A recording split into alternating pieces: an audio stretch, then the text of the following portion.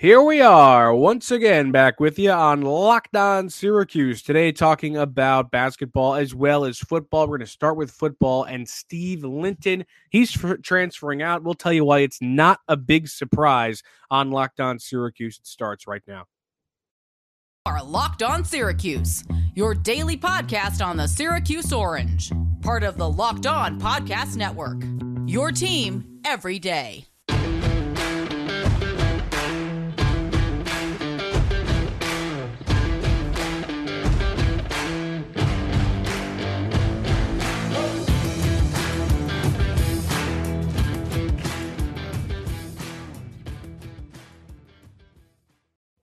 Matt Bonaparte, Owen Valentine with you on your Thursday episode of Locked On Syracuse. Thanks for making it your first listen every day. We're free and available wherever you get podcasts. Let's talk Steve Linton. He has entered the portal. The transfer portal has taken away players from football teams more than anything recently with the new rules. I mean, not really new rules, gone through a couple of years of it already, but these semi-new rules of immediate eligibility. You no longer have to wait the 1 year, yada, yada. We all know this. And Steve Linton is the first or one of the first to go. Anthony Quealy already left. A couple guys already left, but Steve Linton's the biggest name to leave for Syracuse so far after concluding the regular season. And Steve was a backup. He didn't play a ton. He played really, really well when he did, but maybe didn't get the amount of time that he wanted, which is totally understandable because I thought he was an incredibly talented player. He had 22 total tackles on the season, 6 for loss, 3.5 sacks, 2 fumble recoveries. One of them he forced. He was an incredibly solid player on that defensive line for Syracuse, one that had a bunch of question marks. And one where we were talking about Steve Linton preseason being a guy that's going to have to step up. He did, along with Caleb Okechekwu, Terry Lockett until the injury, Kayvon Darton, of course, the sawed-off nose tackle that Owen loves to say. Plenty of that. Linton gone, though. He is transferred away. And the reason, Owen, I don't think this is a big surprise, coincides with a quote tweet we got from Dominic Valeriati. I hope I pronounced that correctly. You know what? I'm just going to read his quote tweet because he encapsulates it pretty well what I was about to say. He's quote tweeted the tweet from Syracuse.com's football page about Linton transferring, and he says, "This is not a surprise. His high school coach was on Locked On Syracuse before the season talking about his weight and how they all thought Syracuse didn't have the resources to help players nutritionally or to gain proper weight. He really dogged the program, actually, on that episode." And he did, and I was surprised when nobody really was talking about that, so I'm glad Dominic saw it. But it was back in the Klein Bones era of the podcast, pre-Owen days, when we had Steve Linton's high school coach on to talk about it, and he did dog the Syracuse program a little bit, and he talked about how Syracuse doesn't have the correct nutritional plan for a lot of athletes. They're not really worried about how much weight their players are putting on. They only get one meal a week or something like that from the program, and they weren't on a strict diet and whatnot. Go back and listen to that episode because it was it's eye-opening now that Steve has gone. But Owen, what do you think? I think this is the biggest in terms of losses, I think, so far to the portal for Syracuse this season, this offseason, but they're technically in season, whatever you want to phrase it as. He's number 6 to go at this point. A trio of receivers, Huff as well on the D-line, and then, oh, God, the guy's name is slipping me. The O-lineman, Magnuson. Tyler Magnuson hitting the transfer portal as well now. This is the biggest name in terms of relevance for Syracuse, I think, so far. Probably him, Courtney Jackson, maybe, and Courtney Jackson as well. But I think he trumps Jackson in this regard in terms of importance. Was a guy that had an immediate impact this year. Game 1, right? Forced fumble against Cunningham, and you started to see him get comfortable and was familiar in that sort of D-line rotation and being able to play a good amount this season. And I think this hurts. I think he's a guy that you want back. because of you're bringing back a good number of players, but obviously you want to bring back more players. The more the merrier in terms of consistency in this defensive system that is a little bit weird, right? It's not a traditional defense that you're seeing all the time. It's not a defense that you're seeing at top tier programs by any means, but it's a defense that has shown relative success in the time that's been here so far. With Tony White at Syracuse, it's one that's going to hurt to replace. There is definitely, I'm sure, a replacement that can be found in the transfer portal. The transfer portal, has been open for a week and a half, 2 weeks, and is already absolutely chaotic.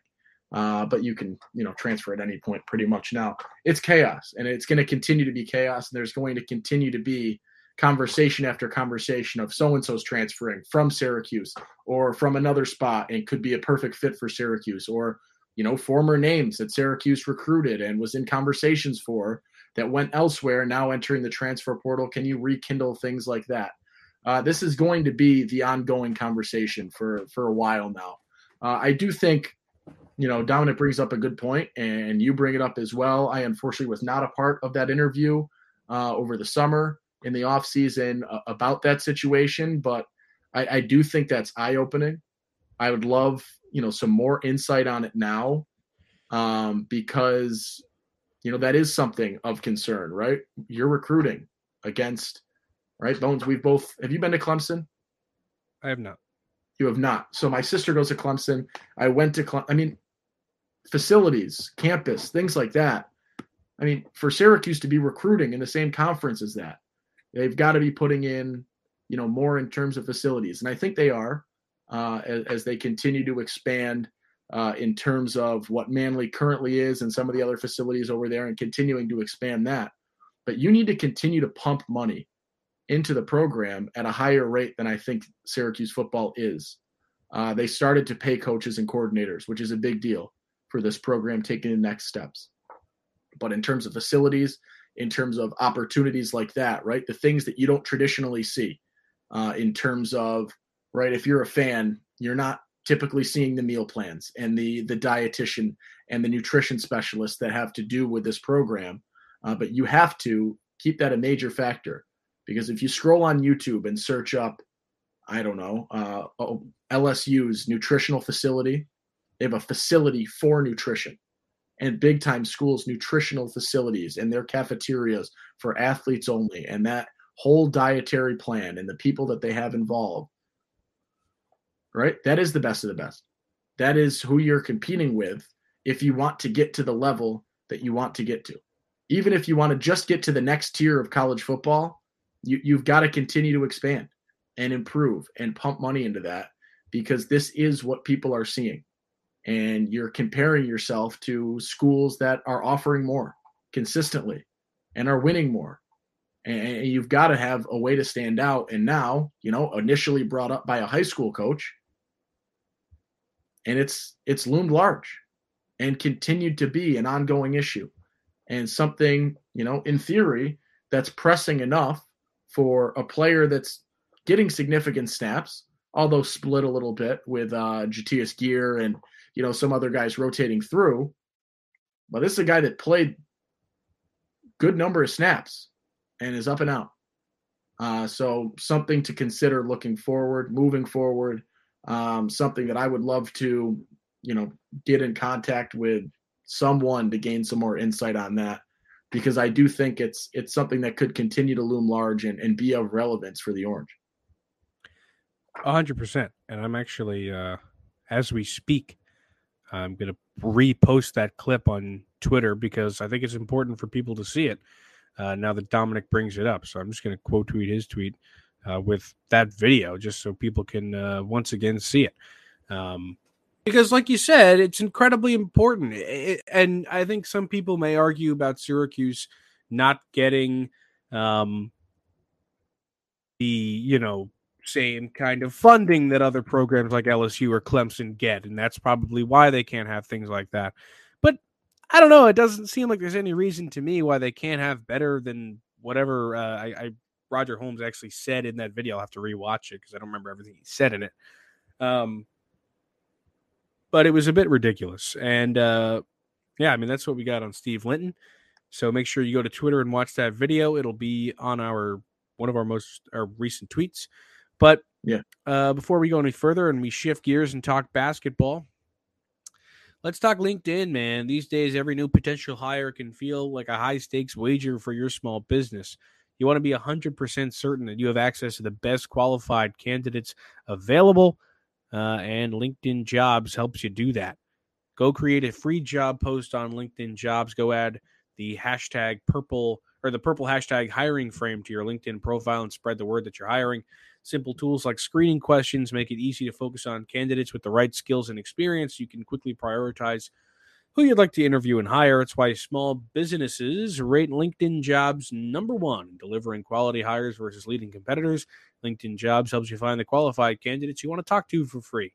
Post your job for free at linkedin.com/lockedoncollege. That's linkedin.com/lockedoncollege to post your job for free. Terms and conditions apply. Whew. All right.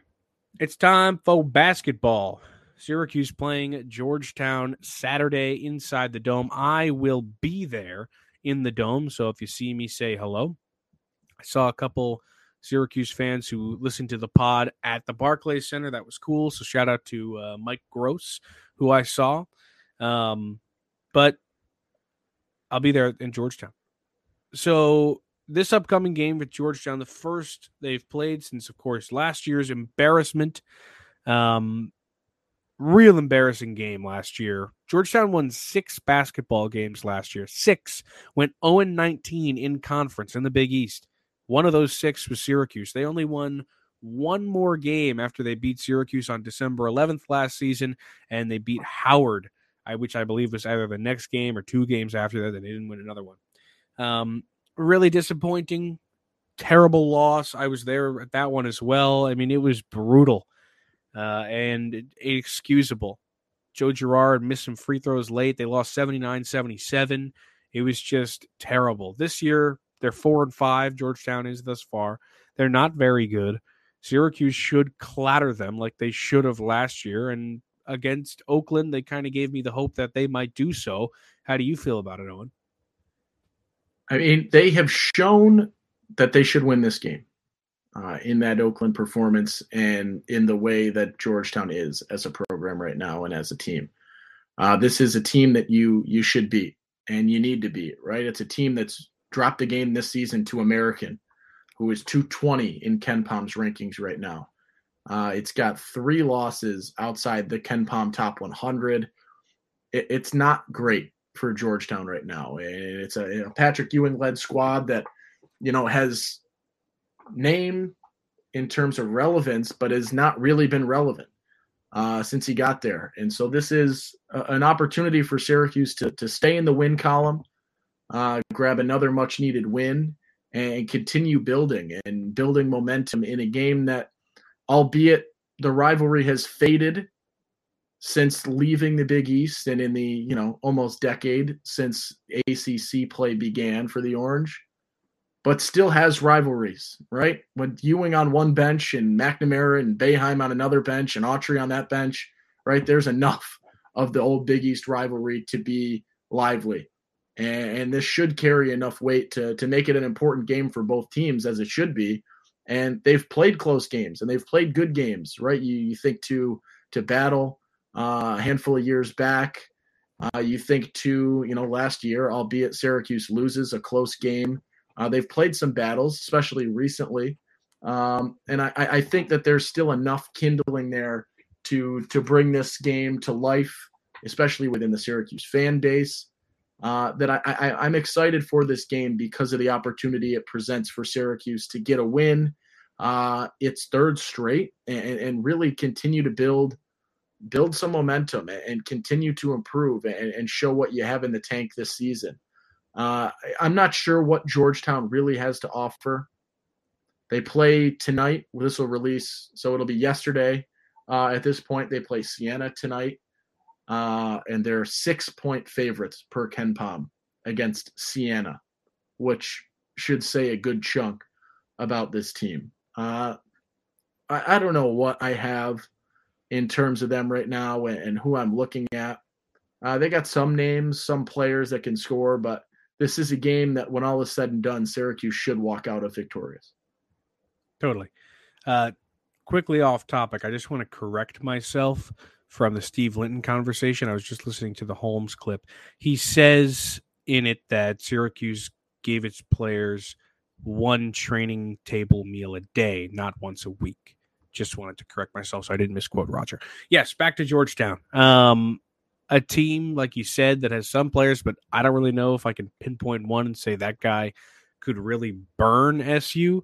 They're not a great team. Like you said, 154 ranked in terms of KenPom. They've played some decent competition this year. Like, honestly, not a single team they've played this season has been below. Only one team has been below 75 in terms of KenPom ranking. So they haven't had any real cupcakes. I'm sorry. I was looking at the wrong thing. Totally throw that out. Hey, what I just said, throw that out. Hey, throw that out. Throw that out. Sometimes you look at the wrong number, and that's just a thing that happens. They have played cupcakes, and they've beaten them, and they've lost to them. So, hey, I'm learning with you in real time. Yeah. That's how this works. That's why this podcast is great. Georgetown's a bad team, and Syracuse should beat it. They do have Siena tonight as we're recording this, so I wonder how that game will go. Honestly, with the losses they've had, they lost to American, who's terrible. They lost to them by 4. They lost to Loyola Marymount. They lost to South Carolina, who's awful, in overtime. They beat Coppin State and Green Bay. Green Bay, almost the worst. I think they are the worst team in the nation, according to KenPom. So, good win at Green Bay, Georgetown. I don't know how the Siena game's going to go. Honestly, could go either way.